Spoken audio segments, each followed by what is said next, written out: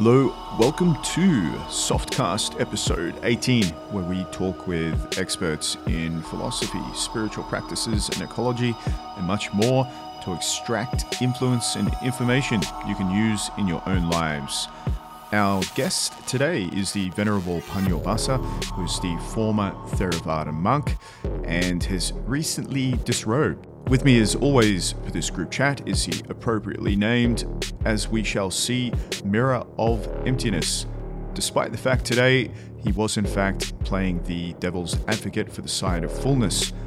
We're going to go through some of the amusing stories regarding Panyo Basa's re-entry into the Matrix and perhaps attack the hardest subject of all to talk about, and that of course is non-duality and non-being, from a Buddhist perspective and a little bit from my own perspective, which perhaps differs in small ways, as we shall see, and in as much as that is possible. We sought to achieve this with our all too human tools of dualistic language. Nevertheless, there's a lot here to unthink about, perhaps not best consumed while driving or engaging in pretty much any other task for that matter. Please enjoy. How has your reintroduction into the real world been in general? Are you finding it difficult or? Not really. I mean, I haven't started working at a regular job yet, which there's a very high likelihood that's going to be happening within the next few weeks. So that might change things quite a lot. But right now, I've just been sort of settling in and just taking care of a lot of stuff that has to be taken care of before I can start, going out and being gone most of the time. So how do you reinsert yourself into society? Like, I don't know what the system is over there, but do you have like social security or stuff like that you need to go and get, social security numbers or, different certificates or documents that document your existence? I've had a social security number since I was a kid, so that's already taken care of. Unfortunately, I still remember the number, so that is good. But yeah, it's one of the main complications is that I have zero history. I have no credit rating. I have no tax records. I have no bank records. It's just like I dropped out of the sky, and a lot of people they don't know how to deal with that. I've gotten letters just for no other reason than to inform me that they tried to do a credit rating check on me and I don't have a credit rating. It's neither good nor bad. It's just non-existent. So that has been like one of the main challenges for me, because you just can't do much of anything without a credit rating in America nowadays. How do you explain yourself to people? Like some guy at a credit card company or whatever it is, like, how do you say, well, I was a monk for 30 years? Like, is that literally what you do? That's exactly what I had to do just today. Like, I have to get a credit card. It's like, in order to establish a credit rating, you have to, one of the main ways of doing that is to just have a credit card and pay your monthly bills, on time. And, without a credit rating, you can't get a credit card. So, I applied for a regular credit card. That didn't work. And so then I applied for what is called a secured credit card, where you just put money in the bank and whatever amount you have there designated as like collateral, and you can use the credit card for that amount, but no more. But even that, they're having to do a security check on me because it turns out I haven't paid income tax in 30 years. So I'm explaining to the lady on the phone, they're doing like the security check on me. And I just told her, I was a Buddhist monk. I didn't handle money for 30 years. And furthermore, I was living in Asia for most of that time. And so I just don't have any records at all. They wanted my bank records for the past 3 months, but I didn't even have a bank account until last month. So this sort of thing is just coming up continually. And even just renting an apartment, or when I was in New Orleans, I don't know if you heard about that one, but when I was in New Orleans, I couldn't get a hotel room. I had just started handling money, but it turns out that nobody takes cash. Like no hotel in New Orleans would take cash. Everything had to be credit, and I didn't have any. So I almost wound up sleeping on the street that night. So no one explained to you, like I don't know, did you ever book hotels for yourself in the past or anything like that, or was it was just all completely new to you? Was it something you'd done before? Obviously not, right?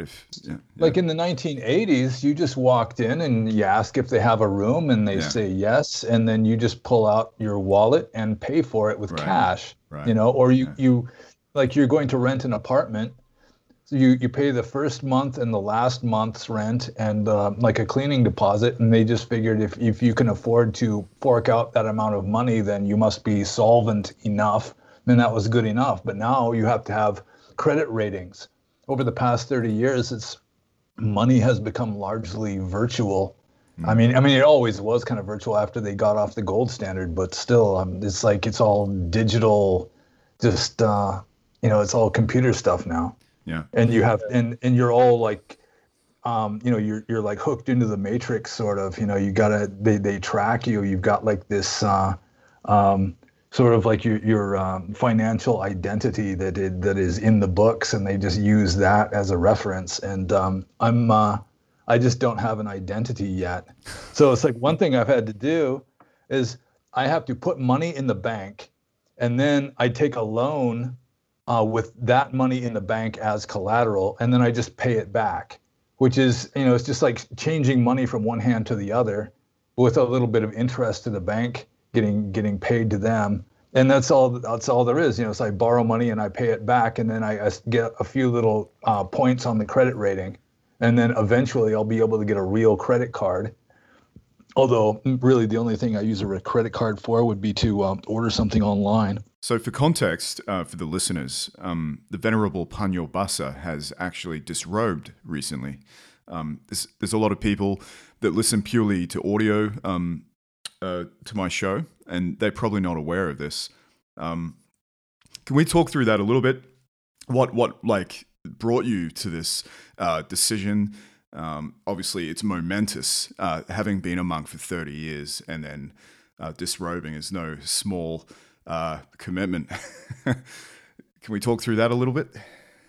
Sure.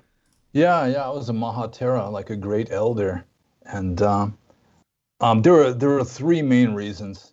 I've sort of stated my case on my blog and elsewhere, giving my main reasons. But the main reason number one, which is sort of the foundational reason that allowed the other reasons to even be possible, is that I just stopped making progress in the practice of Buddhist traditional Theravada Buddhist monasticism.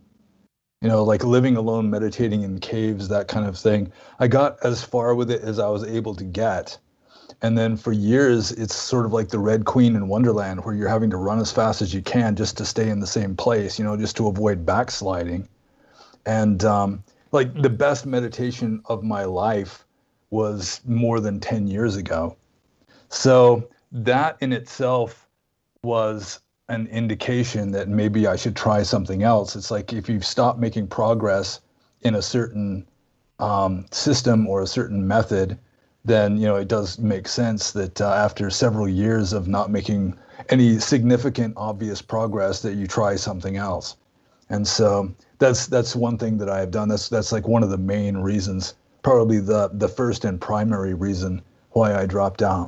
Another fundamental reason is that I was burned out on living in Southeast Asia, just not speaking English and eating rice and goop every day and just sweating and getting weird tropical diseases and this sort of thing. I wanted to come back to America or to the West somewhere where I could see eye to eye and communicate with people that, there's not like a culture barrier and a language barrier in between us, where I could do more good by teaching Dhamma, because the Burmese have their own like ethnic or traditional approach to Buddhism that I do not follow, because I just am not a born Burmese Buddhist.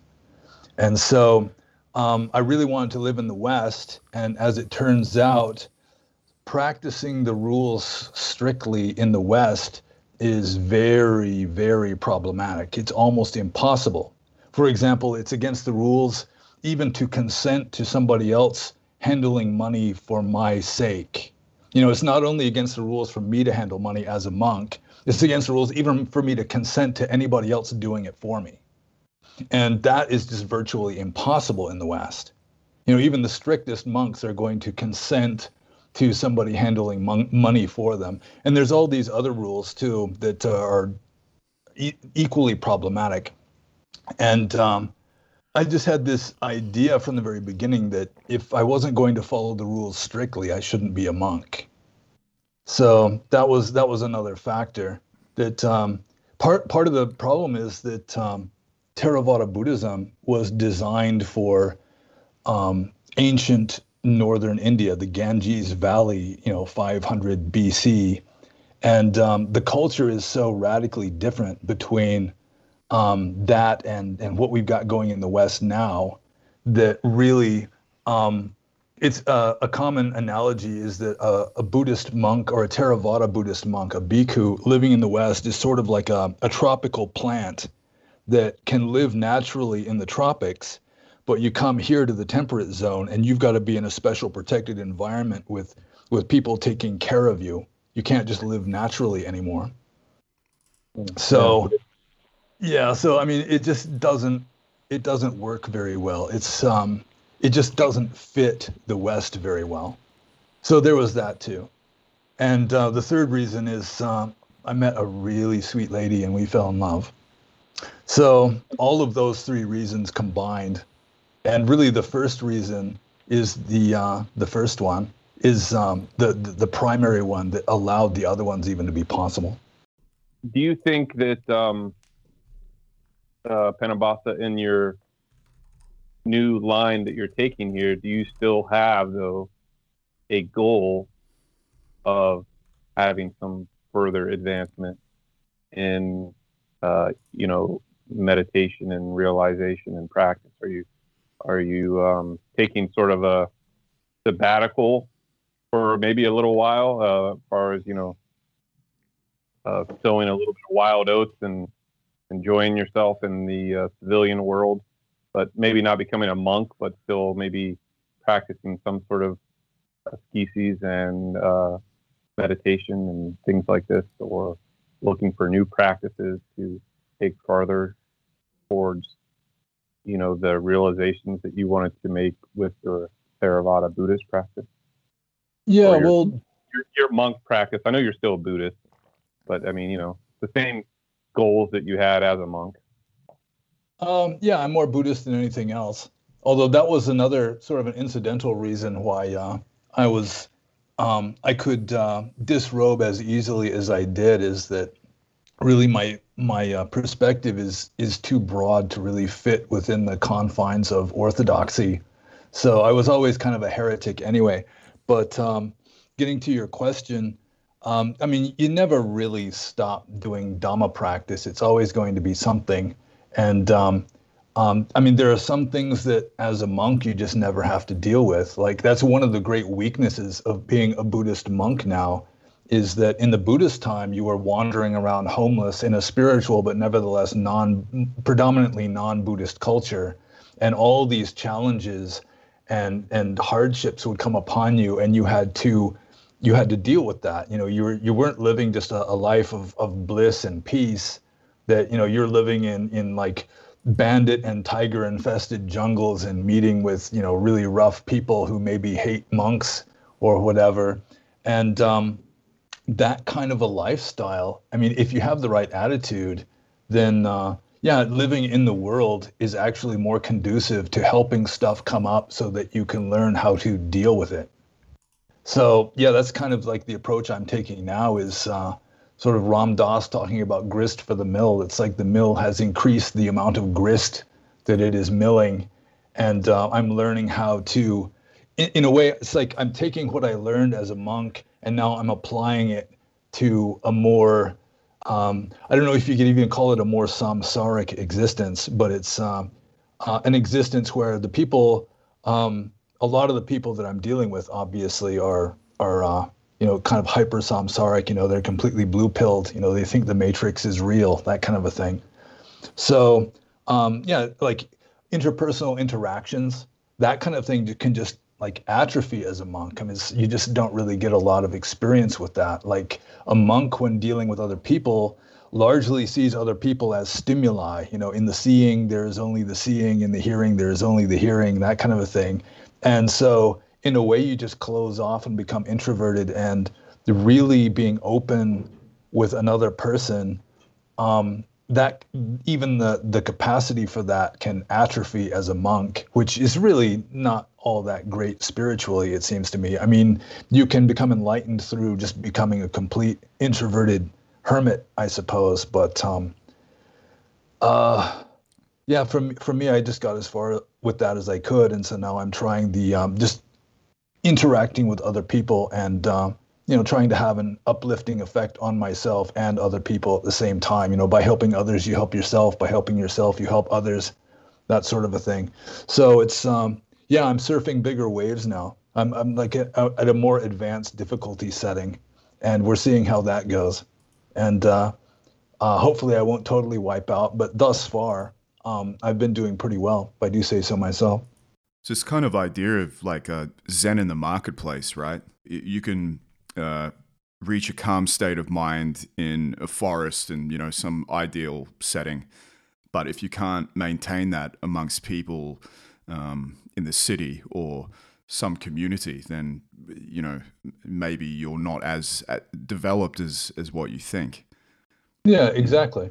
Yeah, there's Ram Dass had the story of the spiritual hermit who's living out in the cave until just light is shining from his face. He's just in this state of bliss. He thinks maybe he's enlightened even, and so then he figures it's time to go into town. He goes into town, and on the sidewalk, somebody just jostles up against him, and he's just indignant that somebody dared to jostle him. And then boom, it's like he's right back down in just dealing in the muck again, because being like a spiritual hermit, one thing it does, it just like separates you from certain challenges, and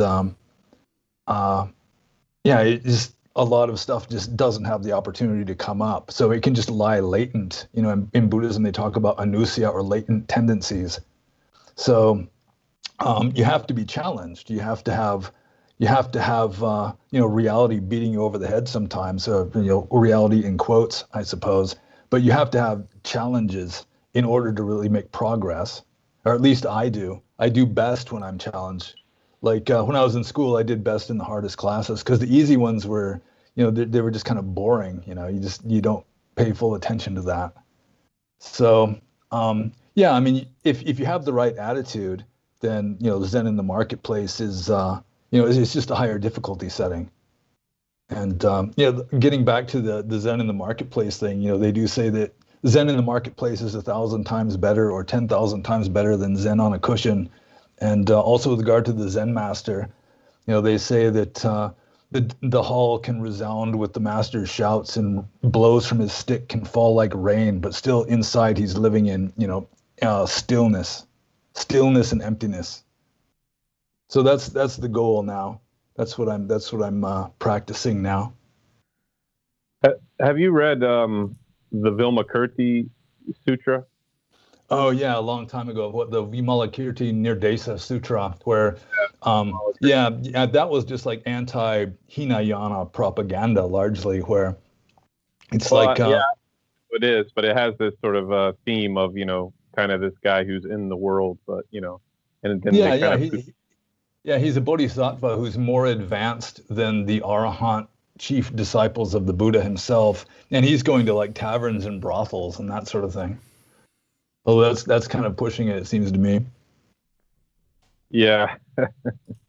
yeah, I think it is. Yeah, it has a very polemical sort of slant to it for sure. There's that one propagandist scene where I think it's Sariputta, who is like the Buddha's right-hand man, who tries to sit down on Vimalakirti's chair, and the chair is like growing so that he's like a little kid and his feet won't touch the floor and that sort of thing. So it's definitely kind of shameless propaganda to some degree. It has some of that spirit of Zen in the marketplace, though. It's maybe a seed of that, anyways, and it's in there. Yeah, I mean that's kind of one of the messages of it. I mean, obviously he's more advanced than Sariputta and Moggallana, but he's going to the brothels and the taverns. So he's managing it better than they are, even though he's in a more samsaric environment, or a more like crudely or blatantly samsaric environment. Right. It kind of reminds me a little bit of a book I read, Agora on the Left Hand of God, which is a book about the Agora sadhus in India, who take the left-hand path by kind of like a deliberate engagement with filth and everything that you would consider to be unpleasant. As part of that, they smoke ganja, as they call it. They sit at the charnel grounds.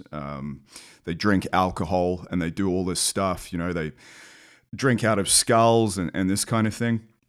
Is it similar? Like, is there something to be said for exposing yourself to these things that are a part of life, and being able to do it in a way where you're detached or distant from it, which I think is the ultimate endpoint of that practice, I'm led to believe. Not that I know much about it. Like early Christianity was sort of similar, you live in the world but not of the world, But I think like deliberately seeking out, skulls to drink out of and that sort of thing might not be a good layman's middle path. I think just living a relatively simple and, non-harmful life, and just taking life as it comes and dealing with it, I think that would be an appropriate path for at least a Theravada Buddhist. I really can't speak for the Tibetans or the ones taking the left-hand path, but yeah, I mean, you just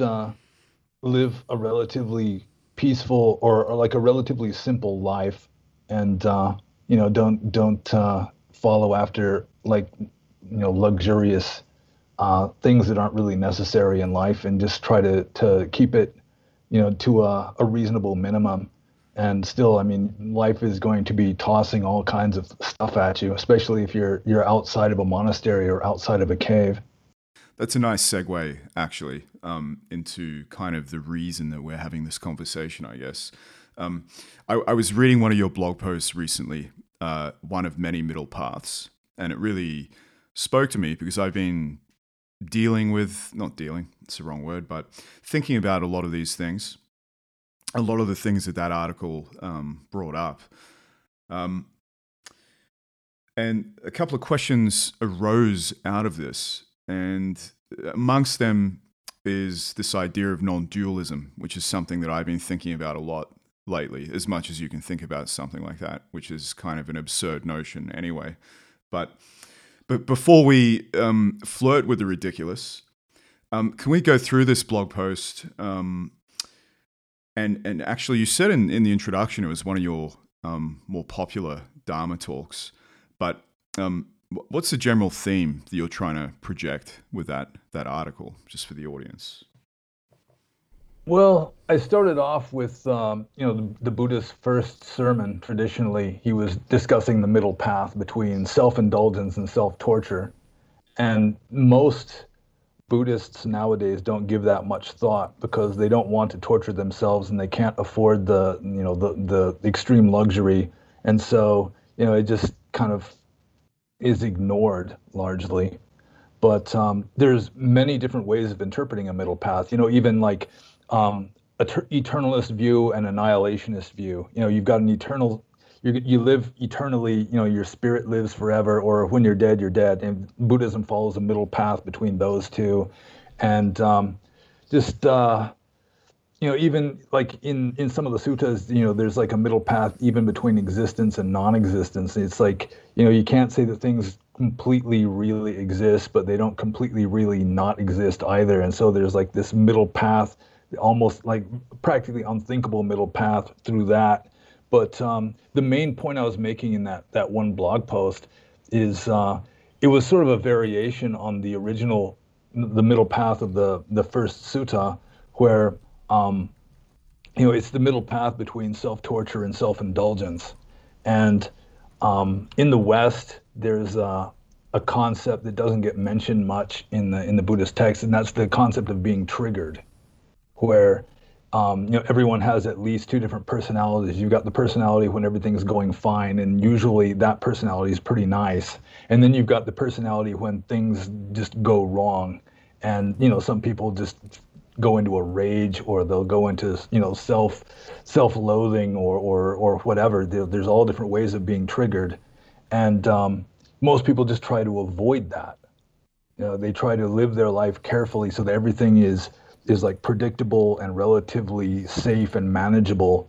And again, it's like they're avoiding the challenges. They're avoiding having to face the stuff that they have to face in order to work their karma out. They're just trying to avoid the heavy stuff. And you don't have to seek it out, but I mean, it's like the middle path between seeking out things that trigger you and just avoiding at all costs things that trigger you. So that was the main point of the blog post, or the essay, is that in itself is a useful and relatively powerful interpretation of a middle path, where you're not like avoiding these things that really trigger you, but you're not seeking them out either. You're just kind of just taking life as it comes, and not trying to fix everything and arrange everything so it's all predictable and safe. Because we need the challenges in order to make progress, or in order to help us wake up.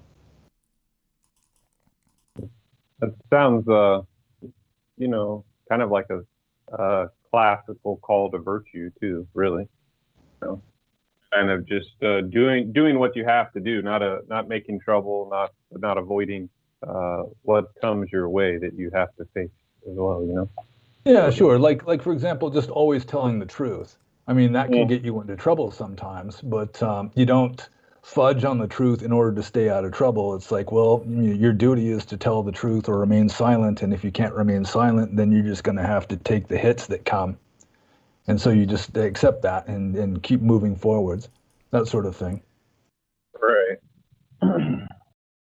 Yeah, actually, it's interesting. I heard you talk about not lying, which is something I always try to do anyway. But I never realized that staying silent was actually an effective tactic. And I've been using that a lot lately to great effect. I just don't talk anymore if rather than lie. Yeah, it's very difficult not to lie in like polite society. In civilized society, you're pretty much required to lie. You say you're sorry when you're not really sorry, or I'd like to but I can't, but when really you can, you just don't want to, that sort of thing. So one of the interesting dichotomies that I've been thinking about is this idea of existence and non-existence. Can we talk through that a little bit, and how Buddhism deals with this? I personally have been wrestling with this in the context of non-dualism, and I'm finding it difficult to reconcile how a middle path is possible between existence and non-existence. What do these things mean to you, Panyobasa, in terms of how Buddhism deals with these notions of non-existence and existence and reality in general? Yeah, well, I don't think you really can intellectually wrap your head around it, because the way the intellect works is in duality. It's like the Aristotle's laws of thought. Everything has to be A or not A. It's a duality. A and not A pretty much makes the whole universe. And it is like fundamental, even in early Theravada. There are suttas that say that existence and non-existence are like a conditioned mental state. Or get into Mahayana, they just take the ball and run with it. Like the Heart Sutra, is saying that form is emptiness, the very emptiness is form. That's pretty much how it starts. Or the Sin Sin Ming saying there are no two such things as existence or non-existence. Oh wait, that was the Tibetan Book of the Great Liberation. And the Sin Sin Ming, which is by the third patriarch of Zen or attributed to him, is saying, what is the same as what is not. What is not is the same as what is.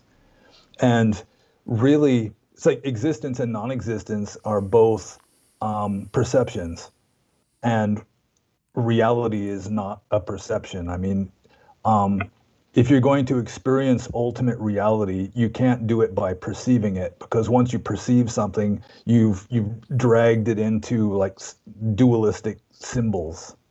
So you have to experience reality as it truly is, which is from the intellectual point of view, an unthinkable void. And so you can't really wrap your head around it intellectually. You just have to experience it directly, like through a mystical experience or something, or through really deep meditation, or through being enlightened, I assume. For me, I've been engaging in probably what I call a dialectic around the ontology of non-dualism, and particularly non-self, and how these things seem to be connected to me. For example, when I sit in Zazen, I notice that things arise, thoughts arise, bodily sensations, etc. Everyone knows this when they meditate. They notice these things. Thoughts arise, and ultimately the perception of what is, I'm presuming that is also a kind of a construct that is arising. And in that respect, I think that the self is illusory in some sense. So the I that takes responsibility for all these things is not substantive. It doesn't exist, because I in a sense am not doing anything at all. It is a happening, an occurrence. This is kind of what I feel like is the insight of no self. Does the Buddha specifically say anything about this kind of perception, this kind of experience? And I'd like to start to investigate how the notion of there not being a self and the notion of dualism are related, because I think it would be a fruitful discussion to go into why they are kind of related and what maybe some of the implications are. Yeah, well, Nagarjuna took it even farther, and he pretty much identified like paticca samuppada, or dependent co-arising, with no self and with emptiness, and it pretty much described the reality of everything, where everything is devoid of any kind of individual self essence or self existence, and no self is a tricky one, because it's obviously difficult for people to understand. Just going with, if you look in the text, there are several different attempted explanations of no self. Like one of the earliest ones is the simile of the chariot. Where a chariot is made of parts. It's got the boards and the axles and the wheels and all that, and you can't say that any one of those individual parts is the chariot. You can't say that just a random assemblage of those parts is the chariot, that the chariot is just a kind of convenient label that you put onto a certain configuration of parts. And you could swap out a wheel or something, and for the sake of convenience, you say it's the same chariot. But it's just like a symbol that you slap onto probably another symbol. It's just a perceptual way of how the mind works that we use that. Or another interpretation of no self is from the Buddha's attributed traditionally his second discourse after his enlightenment, which caused the first 5 disciples to become enlightened, which is the Anatta Lakkhana Sutta. And in that one, he's just claiming that if you don't have complete control over something, then you really can't consider it to be yourself. And then he points out that all of the 5 khandhas, all of the 5 aggregates, really are not entirely under our control. And so going with that also, we don't have a self. And that would also presumably rule out free will also, because Sankhara Khandha, which is volition, is also not entirely under our control. But I think I may have wandered away from the gist of your question. No, not at all. That's great. I think we're really getting to the right place for sure. Because in talking about free will in general, which I've come to understand as a rather absurd concept, actually. I don't know how it arose in culture, but it just seems ridiculous the more I think about it. And even sitting in meditation for a minute, you kind of realize how absurd it is if you view it the right way, which of course is that all these things are happening kind of without my conscious control anyway. So how am I willing anything at all? And I think that does tie into where I want to go with this non-dualism concept. But just to mix things up a bit, because I know the Mirror of Emptiness, who is playing the part, ironically, of the dualist in all of this, that we're going to invite him now to maybe add a bit of his own thoughts to this notion of no self. I could say this, that there's always that question. Then, when you are in meditation, and I agree, you have all of this. You observe phenomenon. You see your thoughts coming out of nowhere. You see your body doing whatever your body is going to do. You experience this sort of rising and falling of things. But what is it that's seeing and noticing then? What is that?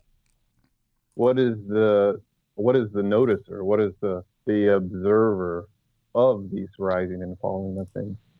And couldn't that be said to be something of a self, or something within us that's connected to a greater self, perhaps? Like a world soul that's taken individuation and matter or something. I don't know, but I think there's a case to be made for that. Like, who is this observer? Most people don't ever get in touch with that, and the reason why people have a idea of free will is because to them they are making up as they do things, they're making up this story as they go along. I actually had a tweet just like a few weeks ago that I thought was good. It came in my head that, those Richard Attenborough nature documentaries. Oh, yeah. Where, especially the old ones. The newer ones are kind of different, but the old ones, they would say, like, here's Mr. Badger. He wakes up in the morning and he does this and he does that. And, and they'll have a little drama, and it'll be, this little nature documentary. And I said, those documentaries, you are that animal and you are that narrator. That's sort of how we are. And most people are like that, regardless of whether there's a self or not. I think most people aren't in touch with it, but I think there's a case to be made for you noticing that you are the narrator and the animal. What is it that's noticing that, I, for all intents and purposes, don't have free will, but how am I noticing this? You know what I mean? Yeah, so, I think there's different levels you could take that. For example, getting back to the Sin Sin Ming, there's this one verse that goes, the object is an object for the subject is a subject for the object. So they like dependently co-arise. You've got the object and the subject that views the object. And just based on my own introspection on that particular level of whatever you want to call it, it's like the subject, the observing subject, is really just all of the sort of the whatever is surrounding the object. It's sort of like all these mental states going on. Like, for example, the carpenter pounding nails. His thumb is part of the subject until he accidentally hits it with the hammer, and then it suddenly becomes the object because he's all of a sudden observing that thumb because it hurts like hell. But before he hit it, it was just part of all the background stuff that was this part of his environment, part of who he was, So just everything that's in your subjective self, you can observe that, and then all of a sudden it stops being your subjective self and starts being the object. And then as soon as you direct your attention to something else, it kind of blends back into the subject again. Whereas the subject is just this amalgamation of feelings and perceptions and so forth. And so many of them, stay enough the same that there's this sense of continuity that continues with that. So that's kind of a superficial explanation, I suppose. But you could go deeper and just say that consciousness itself could be viewed as a kind of, the Upanishads define Brahman as, just formless consciousness. Just the entire universe is pervaded by consciousness, and we're just this one strange little part of it that has become so reflexive or self-referential that it sort of considers itself to be separate from the rest of it. So, I mean, you could view it like that also, where like what we really are, God and our soul or whatever could just be this consciousness. But then you go on to the level of where, I mean, anything that's completely infinite and formless, you can't really say that it does or does not exist. So that's kind of what Buddhism does. It's like you can't really reify an absolute and have it still be an absolute, and so you can't really even talk about it. Yeah. Right. I like the notion of, like you described, hitting your thumb with a hammer. It seems to me, and one of the best ways I've heard it described, is that consciousness, or what you were talking about, mirror of emptiness, the noticer, is almost like a contraction of energy. And this is possibly what I've been thinking is the self. It's this contraction of energy that creates this kind of dualistic separation from all that is. And it's this separation. This is where we get this notion of a self and the experience of an observer. But the experience of the observer is still in the totality of everything that is anyway. Yeah, I think so. It just becomes self-referential, and so it just starts believing that it's on its own or it's separated from everything else. But also self-reference can produce paradox. Like Kurt Gödel, he proved that any self-referential equation, for example, can produce it can produce paradoxes that they can neither be true nor false. And that's one hypothesis I've got to account for free will. Because in Buddhism, both free will and determinism are both rejected, and you're just left with this kind of unthinkable, somehow something, and you're not even supposed to really try and figure it out. But I kind of like that notion, though. I like the idea that it's just this. There's no time as such. It's just this blah that it just always is. Does that make sense? But it's there's no time to constrict it. It's just this ever-present kind of chaos almost that you can't put down to anything in particular. It's just business. You can never really figure it out. You can never figure out reality intellectually, because once you've started dealing with the intellect, then you're dealing with these perceptual symbols that are just trying to symbolize reality, and they're not really reality anymore. So it's like, the letters TREE are very different from an actual tree, and that's what the intellect is doing. Or we might think in pictures, but even a picture of a tree is radically different from an actual tree. And really, we're just stuck in like words and pictures and that sort of thing. And we can't even get close to reality as it is, so long as we're dealing with thoughts and perceptions. What if you go on like a Platonist sort of bent here, meditate on what is it that makes a tree, and sort of like try to get into the world of forms, of how forms manifest into this reality of ours, and then beyond the forms you have like the intellect, and then up to the one and that sort of thing. You ever try contemplations like that? Well, I mean, you're still dealing with the shadows flickering on the walls of Plato's cave. You can get really subtle and everything, but so long as you're dealing with perception, then you're dealing with samsara. So, I mean, you can understand samsara really, really elegantly, but still, you're never going to get to ultimate reality through thinking. Right.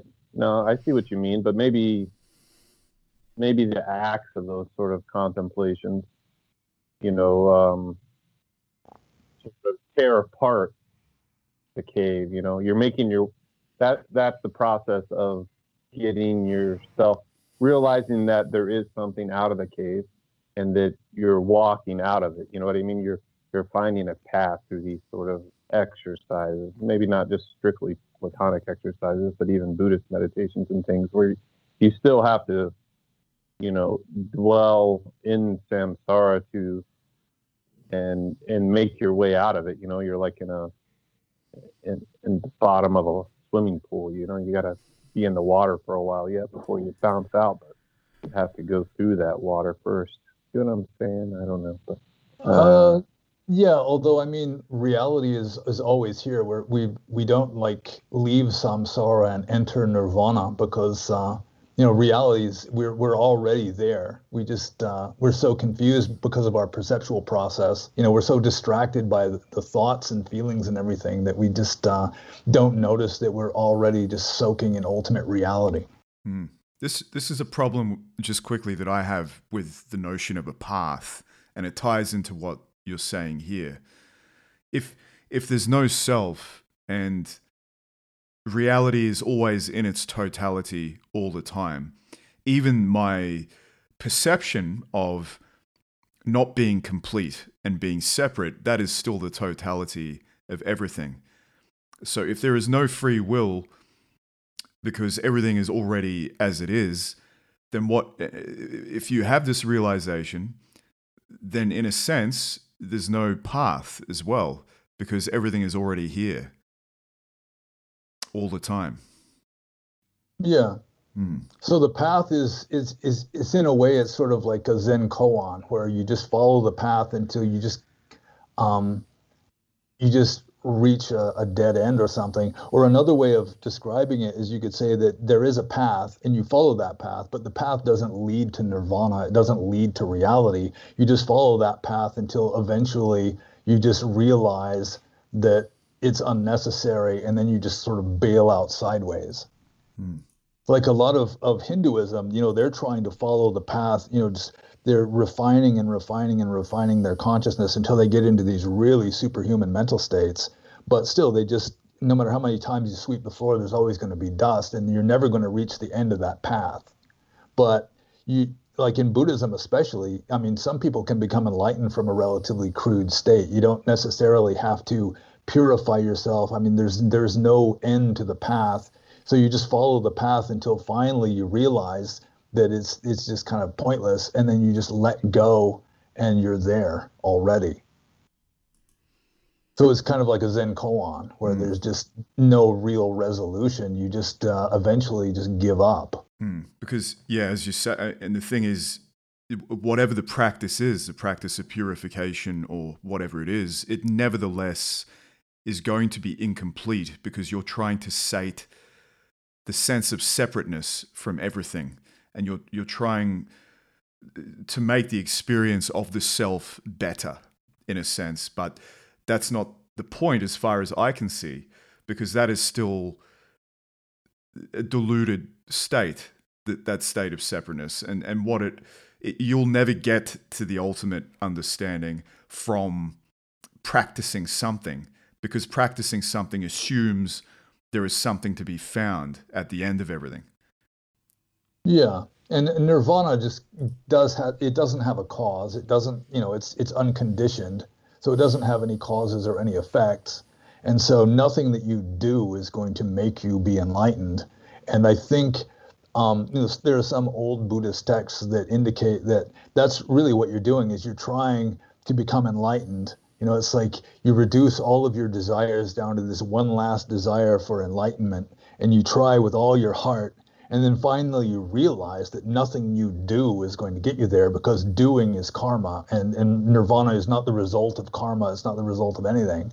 And so you just get to that point where you realize that it's your desire for enlightenment is your last hindrance to actually just being there, because you were already there from the beginning. It's almost like the path itself is a trick. Yeah, it's like skillful means, like in Mahayana talks about skillful means. You have to still doing all those things is making yourself like amenable to awakening to that awakening, because obviously, barring any, sort of crazy, maybe this happens at once in a, million years, but the average Patujana worldling doesn't even think about these things and isn't going to just awaken and see that sort of thing at all. So the people who are usually awakened are making themselves amenable to that awakening, and that's where, practice and precepts and things like this go, because you're stilling your, regular worldling desires in a way that makes you amenable to see this. You know what I mean? Whether or not you actually come at it. But can we say there's an awakening if there is nothing to awaken? Yeah, well, that's just part of the whole paradox that you can't really wrap your head around. Once you start dealing with enlightenment or ultimate reality, then just trying to figure it out doesn't work. Right. Yeah. Yeah, I mean, I agree with that, because, I mean, words fall short, definitely at a certain point. I mean, we kind of know what we're talking about here. We're pointing towards something, but we can't really, we can't make our, language adequate to what we're talking about, because really it's just kind of an intuition, I think, that we have. Yeah. So I think one way you could describe the path is just reducing distractions, because people are just so distracted by samsara, all the shadows flickering on the wall of the cave. If you can reduce that enough that finally, if you can just eliminate the shadows, then you're less likely to identify reality with the flickering shadows. Or one example I use a lot is if consciousness is water and mental states are like waves, then most people are just completely distracted by waves. This wave I like better than that wave, and I want this wave, and I hate that wave, and on and on. This wave is pretty and that wave is ugly, and they don't realize that it's all the same water. But if you're able to, through yogic practice, to still the waves, to calm, so you've got a flat sea, then at least you can get this insight that the waves are not reality.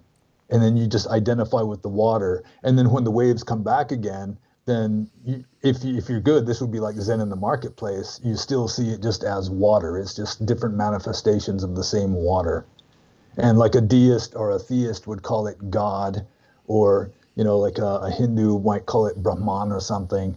And but Buddhism generally just doesn't even touch it. You just can't reify the absolute, and so they don't even go there. It's interesting. Do you think the original Buddha presumably would have seen things would be a lot simpler than what's been passed down and worked on in later generations? And what I mean by that, do you think the essential message has been obfuscated in the generations that followed? Yeah, definitely. Probably one of the oldest Buddhist texts in existence is the Atthaka Vagga of the Sutta Nipata. And it's just saying a monk should not believe anything. He should have no belief, no perception. You're just living in emptiness, essentially. And that's just, it's scary. Most people just cannot deal with just a blank void, just pure radical mysticism. They just can't cope with that. And so when Buddhism becomes a more popular system, and you've got lots of people maybe who don't have a deep spiritual calling, who are entering the Sangha, they're just scholars, they're philosophers, they like cooking up systems. And so you wind up with these huge ecclesiastical, scholastic works like Abhidhamma. And that was one of the original inspirations for Mahayana, was just trying to get away from all the systematization and, trying to label and categorize everything, which I don't think the Buddha really was teaching. It's just that there's just this void. Nature hates a vacuum, and so intellectual human nature also abhors a vacuum, and so we just start filling it up with philosophical concepts and so forth. Absolutely. I think in a way as well that radical voidness is a kind of, it's not a hopeful message particularly. It's quite depressing and challenging in some ways. It's like if your average person were to hear this and accept it, it's not necessarily a message of hope. So I can understand people would have trouble dealing with notions like this. And maybe that's where that comes from. Like people need to systematize, because that realization is not not hopeful overall, because it's threatening to the self. Ultimately, it's threatening to the I. Yeah, enlightenment is a kind of death, or at least you could view it that way. Yeah. You know, I think when you it's stop having an ego, I mean, you essentially die. But still, I mean, it's enlightenment. Obviously, at least if you can believe the sages, it's infinitely better than not being enlightened. So it's, I mean, it's really not. It shouldn't be anything really scary or bad. You know, yeah, it's that's what I essentially merging with God. You know, so you become God in a way, but you stop being your own individual little tiny ego in order to become that. Yeah, it seems as if everything falls away. Like you have this must have this realization, and the notions of the illusion of separateness falls away, and it's kind of like you just, I don't know, everything must become a lot lighter.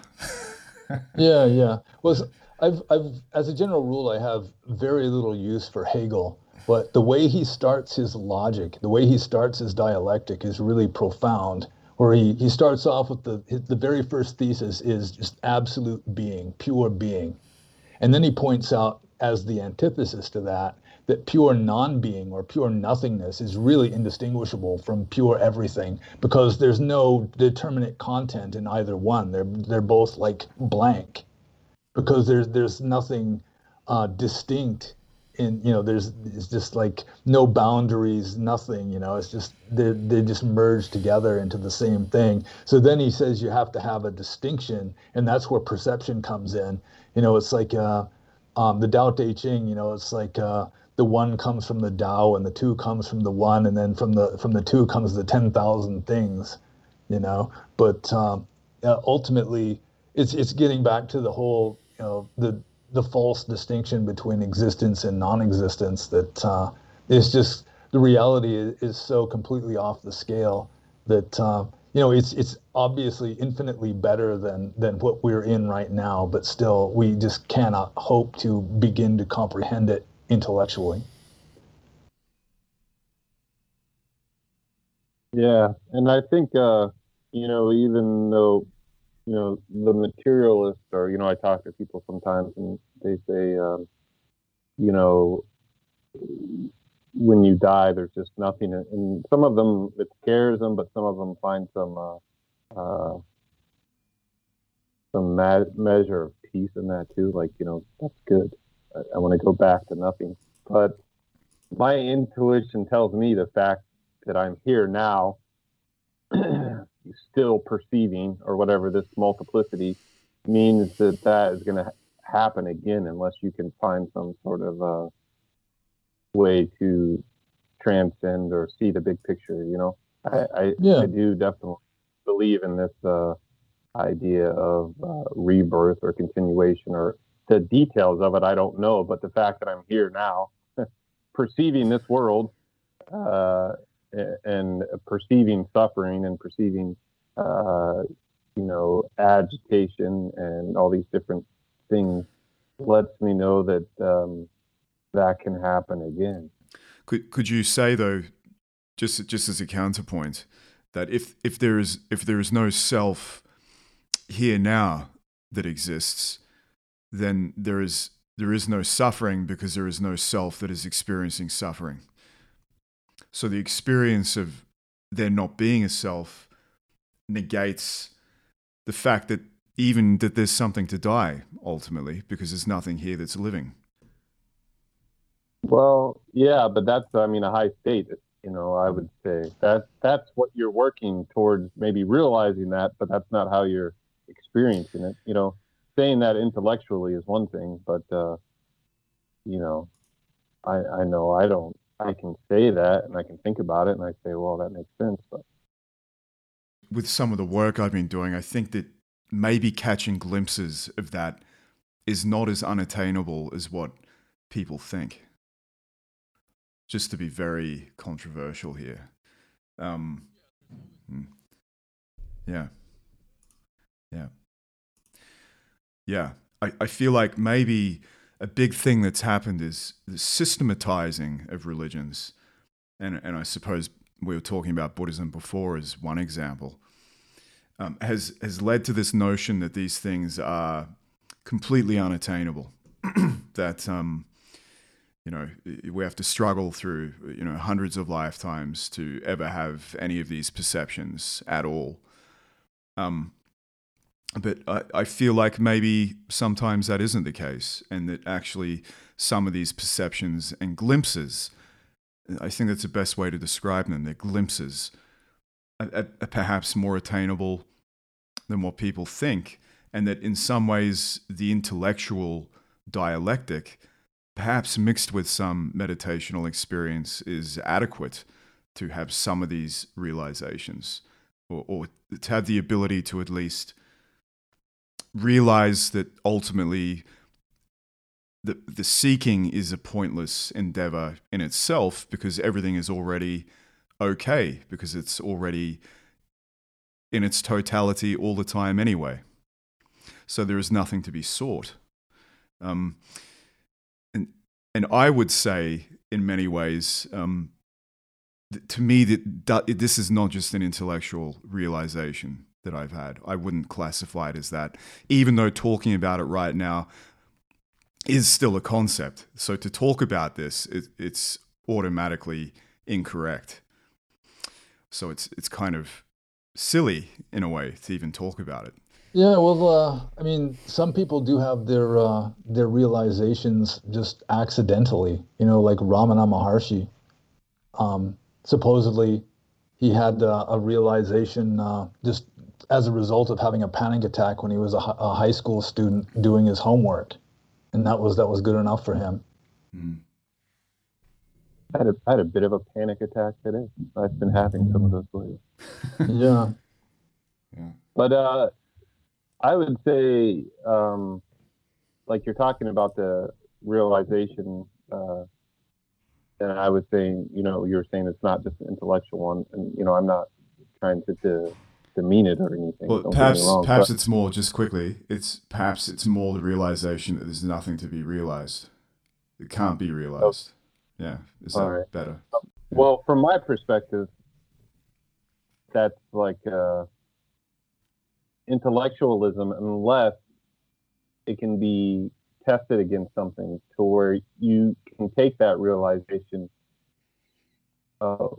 with you. Because I mean, like, say, example, the early Buddhists, like Tanabasa was talking about earlier, would meditate in tiger and bandit ridden jungles. You know what I mean? And the Thai forest tradition, Ajahn Mun, them, he recommended this too, because you would have these realizations, but how would you feel if there was a tiger growling right beside you? You know what I mean? Or if there was a tiger eating you, what sort of mind state would you take with you as you die? And your life force or your mind stream or whatever that's going to go with you as you die. I know we're saying there's no you to go with you, but here you are all the same. Is that going to bear fruit? Because I still definitely kind of look at it that way. I look at it like when you're facing death, that's kind of where that's where your theories are tested. That's where you have an idea of what you've been working towards. Is it any good, or are you going to be clinging to life? Are you going to be clinging to something, to your perceptions of yourself, and something that's going to keep you earthbound, or perhaps even lower, or some other state? I could say that I don't know how I would react, because it wouldn't be me reacting as such. Yeah. Okay. Plus, it could be the triggered version, or also, I mean, just from the Theravada Buddhist point of view, it's like we're dying every moment anyway. So, I mean, that sort of thing is happening all the time. We're always dying from one moment to the next. Yeah, I get that, but when you're actually like thicker, Yeah, you got the knife real, to your throat or whatever. that's another story. You know what I mean? Or if you get in a car accident, you get that frozen feeling while you're in the car accident, you know, and that's a different feeling of dying. Even if you don't die, then, you know, the intellectual idea that we're dying every second. So I can say that everything for me recently has become a lot easier and a lot lighter, and a lot of things have fallen away. But nevertheless, things still arise. This is not a cessation of everything. Things still occur. So I would say, if someone held a knife to my throat, quite simply that I don't know what the reaction would be, because I'm not the reaction. I'm not anything. There would be a happening that arose, but I would not be controlling what arose. Yeah, I assume my pulse rate would increase considerably, but it's hard to say exactly what would happen, you know, whether I would just enter into like a mystical state. Like I've had a few, you know, close calls with death, you know, like getting in a car that's sliding out of control, that kind of thing. And as a general rule, it's like my mind just becomes crystal clear. I stop thinking, and time slows down, and I do whatever is necessary to keep me alive. And only after the danger is past, I'll start actually thinking again. So it's hard to say. I mean, a lot of people might just freak out under the same circumstances, but I think I have enough wisdom where if I was very close to death, I think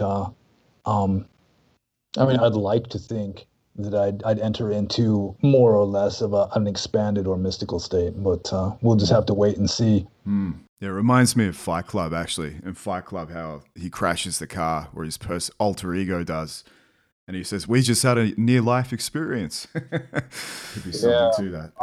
I've had similar experiences, Fenabas, like in you know, situations where I thought I was going to die or something, where I just kind of close off, and also kind of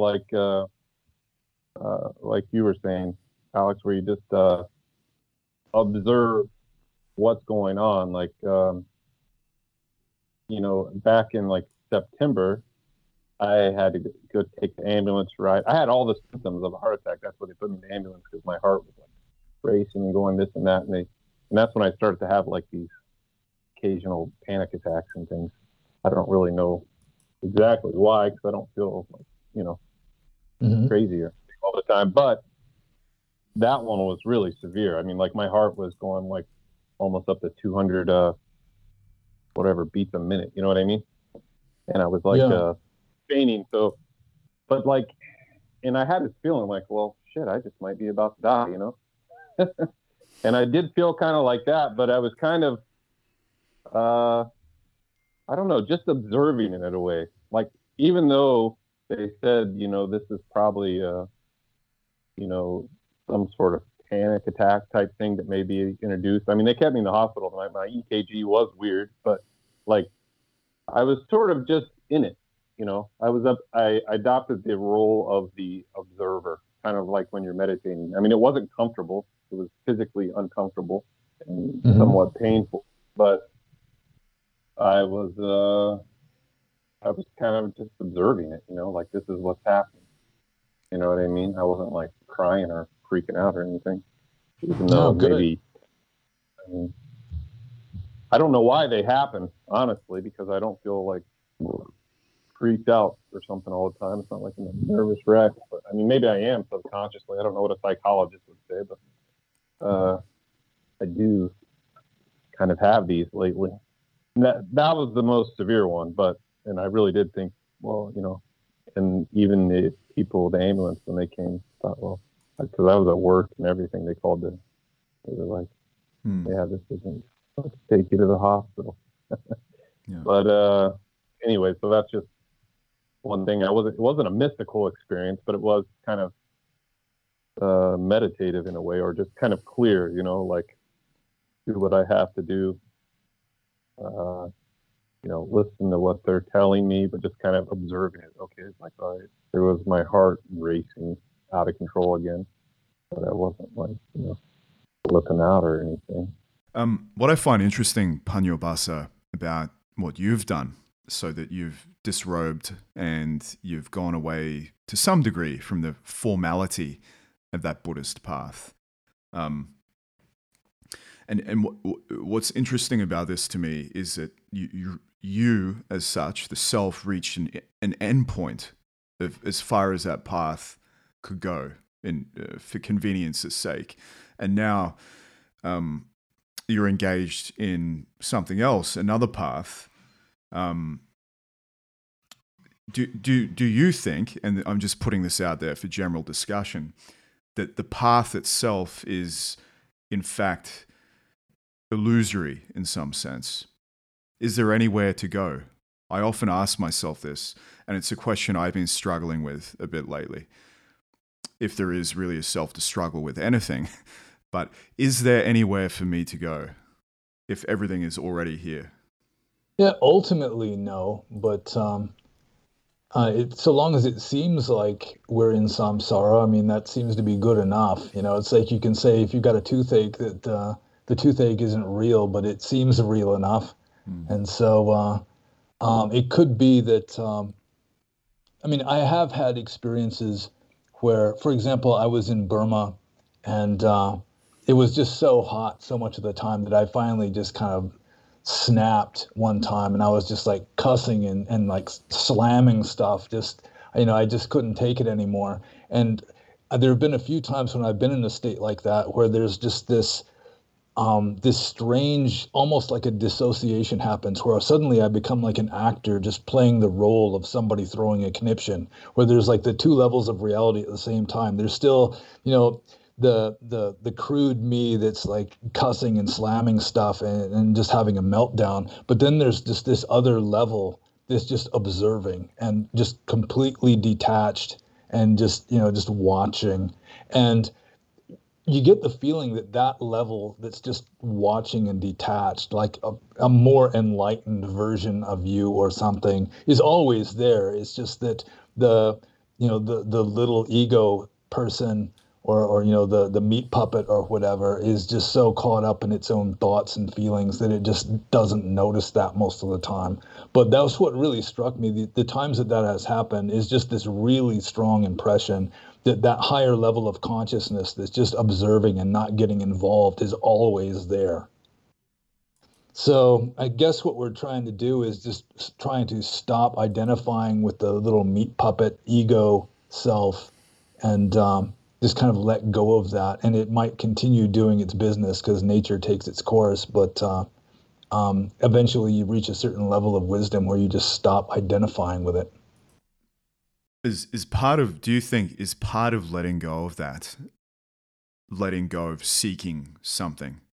Like I was thinking the other day that, like, if you ever seen those old black and white silent films, how there's a guy who, is trying to pick his hat up off the ground and he keeps kicking it away every time he gets close to it. And it's the process of trying to pick it up that makes him not be able to pick it up.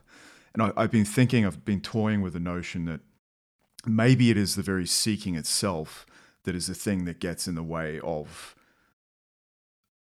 just seeing things as they are, because it is like the very process of that assumes a separation from everything that is, because you're trying to find something that isn't there.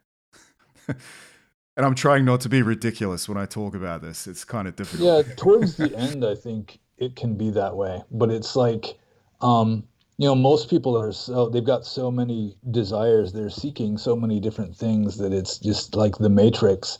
And so one of the things that the spiritual path does is it reduces the things you're seeking down to one, so that finally let go of that is much easier than letting go of the whole spectrum of things that the average normie is seeking and being attached to. So you get it all narrowed down to this one craving for enlightenment, and then finally you realize that even that is craving, and that's the cause of suffering. So eventually you just let go of that one last little thing that you've been still attached to. So the path can work that way, but ultimately the path doesn't lead to the gates of nirvana. Mm-hmm. It's like in Zen, I think they call it the gateless gate. Yeah. Yeah. Yeah, something like that. Interesting.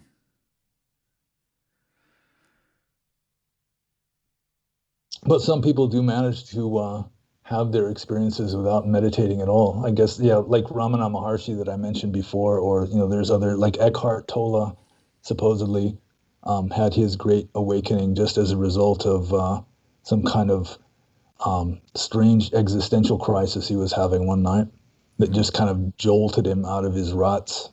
It was similar, like I had a similar, and again, I'm not pretending because I actually have come to the realization to some degree that I don't think I'm anything really. But it was similar for me when I started going through this process, that I had a dark night of the soul one weekend, I would say, when a lot of things became apparent to me, a lot of these things. And it's kind of put me on the path now where I don't feel like I need to seek anything anymore.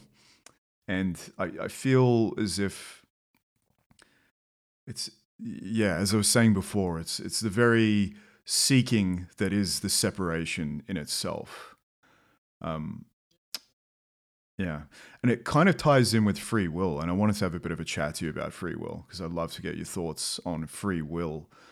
That we think that we are something, and therefore we think we are willing whatever is happening, and we construct narratives to describe what is happening. But clearly, I think when anyone sits, they have this realization that, like, I'm not willing anything in any substantial way, if at all. How do you view free will, and how does Buddhism view free will as a concept? Is it just completely nonsensical from the outset? Well, like I was saying a little earlier, it's like Buddhism or Orthodox Theravada seems to reject all of the options. It's like free will is rejected, like by the second sutta, the Anatta Lakkhana Sutta, which is saying that even volition is not under our complete control, but also determinism is out too, because the Buddha rejected like the Ajivakas, which was an ancient philosophical school or religion that said that it's all just deterministic. We're just like robots working out our karma, and we have no choice at all. He rejected that very strongly also. And so free will would sort of be like a middle path, just this paradoxical ambiguity that somehow something like that can happen. Like Ramana Maharshi said, the only real choice that we have is to be mindful or not. But I've been having this idea. I read this book, The Trickster and the Paranormal by George P. Hansen, and he pointed out that with regard to the reflexivity or self-reference creating paradox, like the statement, I am lying, is because it's self-referential, it can be paradoxical, and it can be neither true nor false. And so the way human consciousness works, especially if you're introspective, that's self-reference, and that can produce paradoxes, that can produce what should be impossible. And so I do have this hypothesis that something along the lines of free will could happen just through the paradox of being aware of yourself, or being aware of the mind being aware of itself, causing this short circuit, this strange self-referential paradoxical loop that can somehow allow the impossibility of something along the lines of free will to exist. Yeah, that's basically what I was kind of trying to say earlier on. I think, if you guys didn't get it, but with the observer, the fact and what separates you from like a everyday worldling or a normie who just goes about his day making a narrative about his life, but just really just following, every impulse that comes up, which he doesn't even know the origination of, but that fact that you have an observer, that little bit of space between those, this lack of free will and this thing that observes it, it's in between that space somehow that where there is a little bit of free will, like, which is, I think, what you were just saying. Is that correct, Panabasa? Something along those lines. Certainly, the more conscious you are and the more like self-conscious you are, the more options you're going to have anyway. So like a fully enlightened being presumably wouldn't have free will, because they're not making karma, they're not making any volitional actions anymore. So I assume that a fully enlightened being would just naturally do whatever is appropriate in the moment, just flow with whatever is most appropriate without even having to think about it or something. But I mean, trying to second guess enlightened beings is very tricky. But yeah, it's like, at the very least, it's like the more self-aware you are, the closer you got to something resembling free will anyway. At least the more choices you've got, the less likely you're just going to be just mechanically acting in accordance with your habits, which is pretty much what karma is at one level anyway. Karma is just like the autopilot that drives us through life because we're not conscious enough to make our own decisions. But exactly how free will and what it is and how it fits in is, I think it's just a paradox. Because logically, free will just shouldn't be possible at all. It also seems to me to be observationally impossible. I just don't see it anywhere. I just see happenings. But going back to the Buddhist notion of the no self, if there is no self, then how can there be a will or even a free will if it's just happenings? Well, from the Buddhist point of view, you would say that a volition just is its own dhamma. It's its own phenomenon. That really, what a human being is just this bundle of phenomena, and will would be a certain aspect, one of the khandhas, one of the aggregates. That it doesn't have to have a self. It's just in a way, going with Orthodox Theravada, in a way it has its own essence, its own individual being that it doesn't really require any higher self. It's just like part of the chariot. It's like the axle of the chariot or something. It's just one of the parts that just gets lumped together into a self, but it doesn't really need. There's no logical need for there to be a self in order for there to be, thoughts or feelings or volitions that just their own, they can just exist on their own, at least from a logical point of view.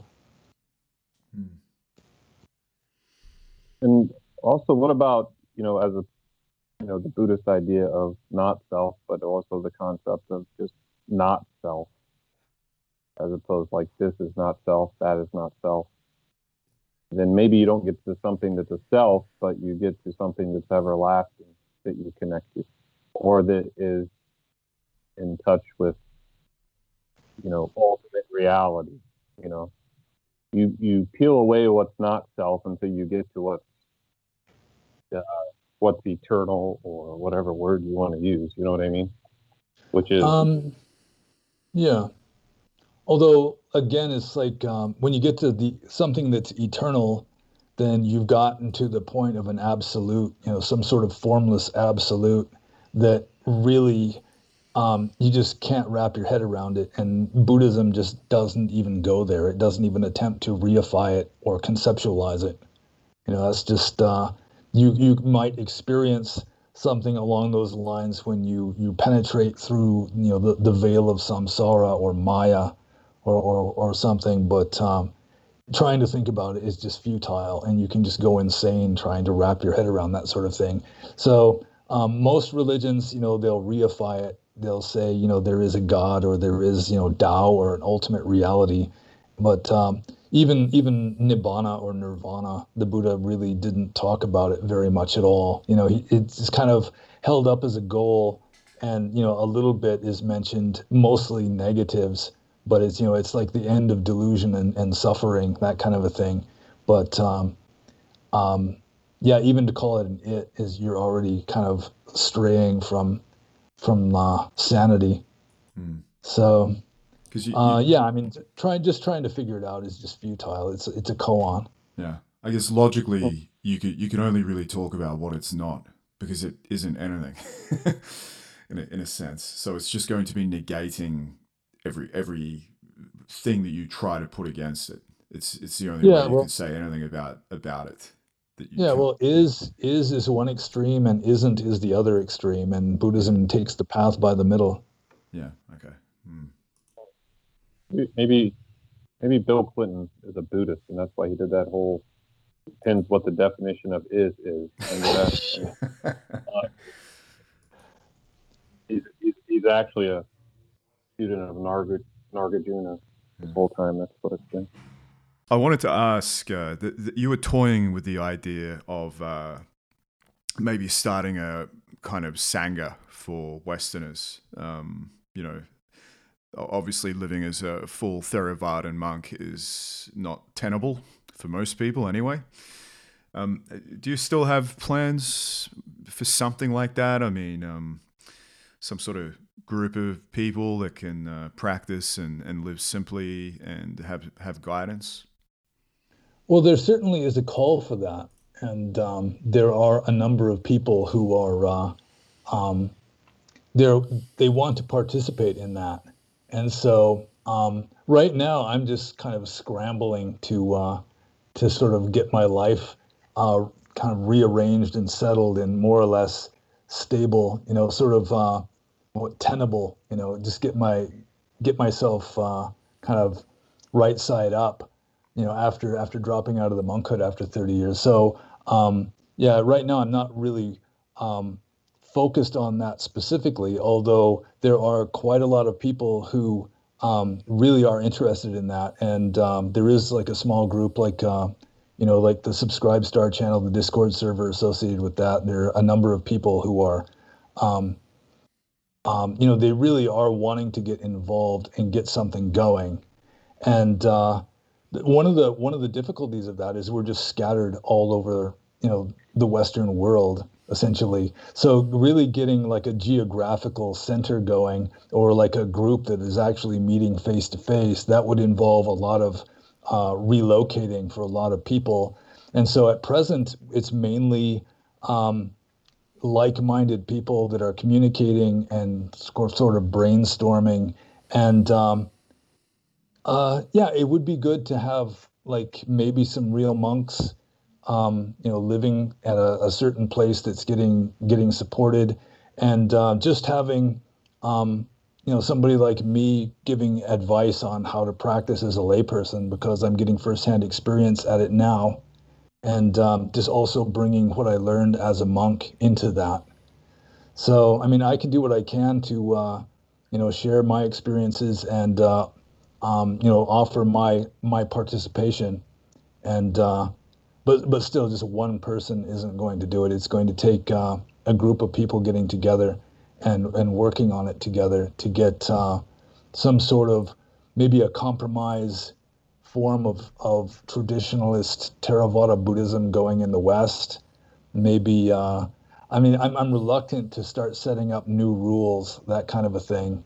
Although, if you don't have any rules, then the structure, um, you're lacking structure, and everything can fall apart really easily. So um, it's largely an experimental stage right now. Although there are people that are very eager, and we are trying to get to kind of at least some kind of website going where it will sort of serve as a focal point for what we're trying to do, with people, more than one person being involved in running the website.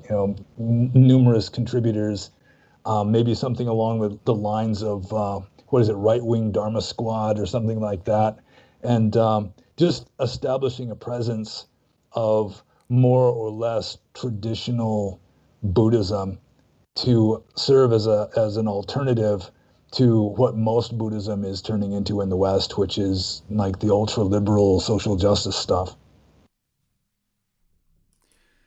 I Yeah. liked your idea too. I heard you mentioning of your you brought up the cynics, you know, which Yeah, and have maybe some dharmic reboot of the cynics or something. I like that. I'm yeah, fond of yeah. I kind of like cynics, that idea also. and And some sort of philosophy that is sort of rejects the status quo, but is a higher moral level. Not just hippies or type yeah, deal. and wearing normal clothes and growing your hair longer and eating in the afternoon wouldn't necessarily be illegal or banned or anything, and there wouldn't necessarily be a uniform, but at least people would, they'd be looking to Dhamma for guidance in living a relatively simple, uncomplicated, non-violent sort of existence, and um, you know, res- communicating with each other and interacting with each other, maybe supporting real renunciants that are like ordained sangha as part of their practice. Um, yeah, it's definitely workable, and I think something. I mean, when there's a will, there's a way, and it does seem that we are making slow progress in that direction. Yeah. Or maybe you could even have a renunciant level within this sort of group. Yeah, yeah. Although again, it's like setting up new rules and everything is it's something I'm reluctant to do, although it does appear to be to some degree practically necessary. So, um, yeah, I really don't want to bind myself without a rope again by setting up new rules that I have to follow. Whereas it could be that just following your own wisdom, if you're cultivating wisdom, then you're going to be more likely to act wisely anyway. And if there is a group, then one of the valuable functions of the group that really is not um, capitalized upon by most Buddhist groups is like what happens in some Christian groups where you've got one person who's um, acting questionably, or he's having some kind of troubles, he's drinking too much or something, and then the other people can kind of get together and admonish him and like, try to set him right on the path again, that kind of thing, which I mean that could be useful also. I could do with a bit of But that admonishment. Probably it'd be useful for me. Well, yeah, Yeah. I admonish you right here. Thanks. You're admonished. Thanks. I needed that. yeah, One of the things I definitely wanted to talk to you about while we got you is your new book that's coming out. So let's do a shameless plug for that. yeah, yeah. Let's hype it. Thoughts of an incendiary monk. Do you want to talk about that a little bit? Yeah, actually, as a monk, I wrote lots and lots of philosophical stuff, and the second book actually came out yesterday. It's collections of Buddhist essays and philosophical essays.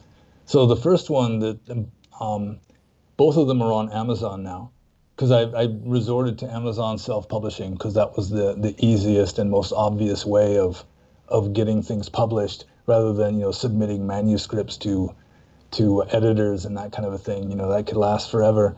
So, yeah, I just edited it myself. And the first volume is Essays in Theravada Buddhism, which is, as you might imagine, focusing on Theravada specifically. And then the second volume that came out yesterday, also on Amazon, is Philosophical Dharma, which is more broad ranging and a little bit more edgy, I think. And it includes like discussions of Mahayana and Hinduism and some Christianity and Western philosophy and critiques of scientific materialism and postmodernism and that sort of thing.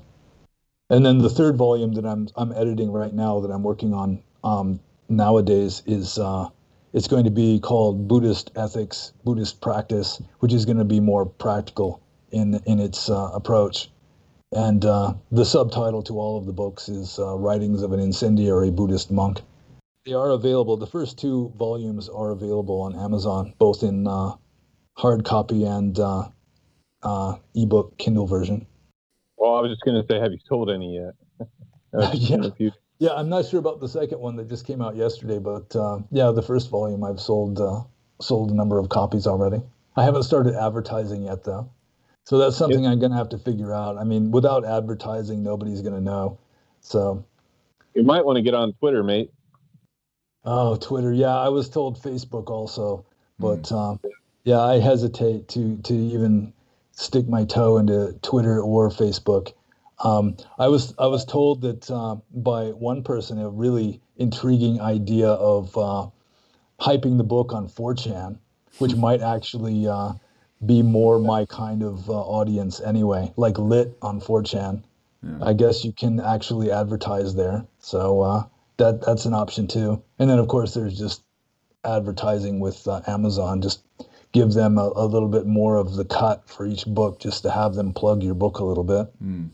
Yeah, I think Twitter's the ultimate samsaric test in many ways. So maybe it's a good thing if you join up and have a go.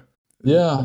I also even considered advertising the book in some of like the mainstream Buddhist magazines like Tricycle or something. And then I was thinking, well, that's going to result in numerous 1-star reviews.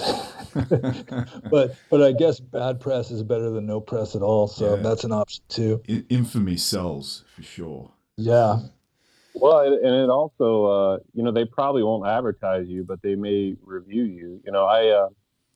I didn't get to finish this video the other day, but you were talking with Herr Rue that about there was some academic publication mentioning the two of you, anyways. You and Brian, and and it's kind of I didn't get to finish that video, but it was what I was hearing was funny. I mean, that's because even if you got reviewed in Tricycle, there are probably sincere but disillusioned Buddhists reading Tricycle.